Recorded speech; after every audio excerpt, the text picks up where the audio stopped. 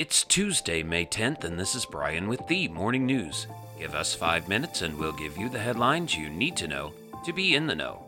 The Senate swiftly passed a bill to expand police protections for Supreme Court justices to include their immediate family members in the wake of protests following a leaked draft ruling that indicated the court could overturn Roe v.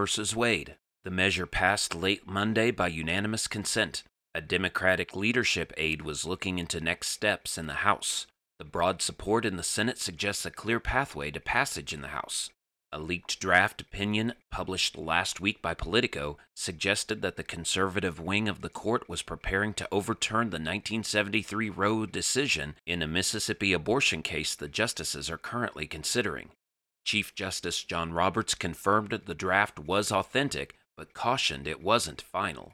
The Supreme Court building is currently surrounded by security fencing to guard against potential threats. Over the weekend, some protesters demonstrated outside the home of Supreme Court Justice Brett Kavanaugh in suburban Chevy Chase, Maryland. In other news, former Alabama Corrections Officer Vicky White died after she and escaped inmate Casey White were captured by U.S. Marshals in Indiana Monday, ending a 10-day search for the fugitive pair. Miss White, 56 years old, was injured during the capture and taken to a hospital. U.S. Marshal Marty Keeley said Miss White appeared to have a self-inflicted gunshot wound. No shots were fired by law enforcement, said the marshal. She died Monday evening, according to the Vanderburgh County Coroner's Office.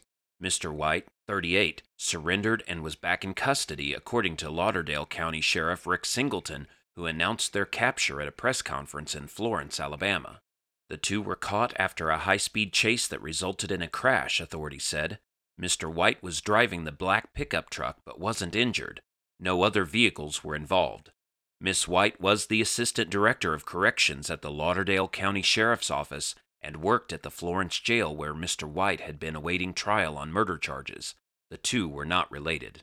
In financial news, the most punishing market sell-off in years showed no signs of abating Monday, with U.S. stock indices sliding to new lows for 2022 and other assets like oil and Bitcoin tumbling as well.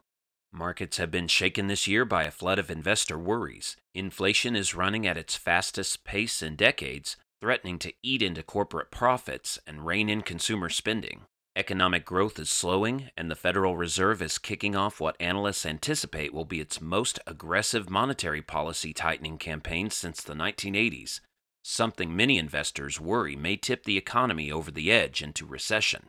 The outlook for the global economy also is looking increasingly murky, investors say. Supply chains already were snarled heading into this year, with lockdowns in China aimed at containing the spread of COVID-19 and Russia's war against Ukraine having heightened fears about how growth will hold up around the rest of the world.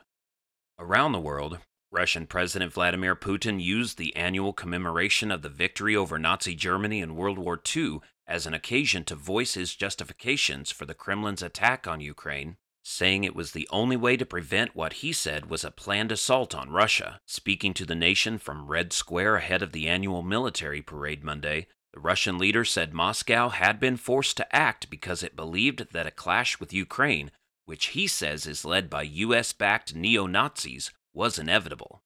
Western and Ukrainian officials say Russia's invasion of Ukraine, which began on February 24th, was unprovoked and is unjustified.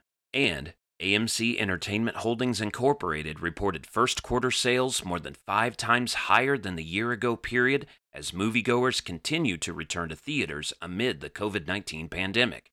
The Leawood, Kansas-based company logged $785.7 million in sales, up from $148 million a year earlier. Analysts were expecting $743 million, according to FactSet. The quarter was boosted by highly anticipated releases such as Spider-Man: No Way Home and The Batman. The success last weekend of Doctor Strange in the Multiverse of Madness, a superhero thriller, has created optimism for the summer movie season. The film raked in $450 million at the global box office on its opening weekend. Now you know, and you're ready to go with the morning news. These headlines were brought to you today by Podmeo. Start your podcast easily at podmeo.com, the world's #1 podcast hosting. Subscribe to this daily morning brief on Spotify, Apple Podcast, and themorningnews.com. Thank you for listening.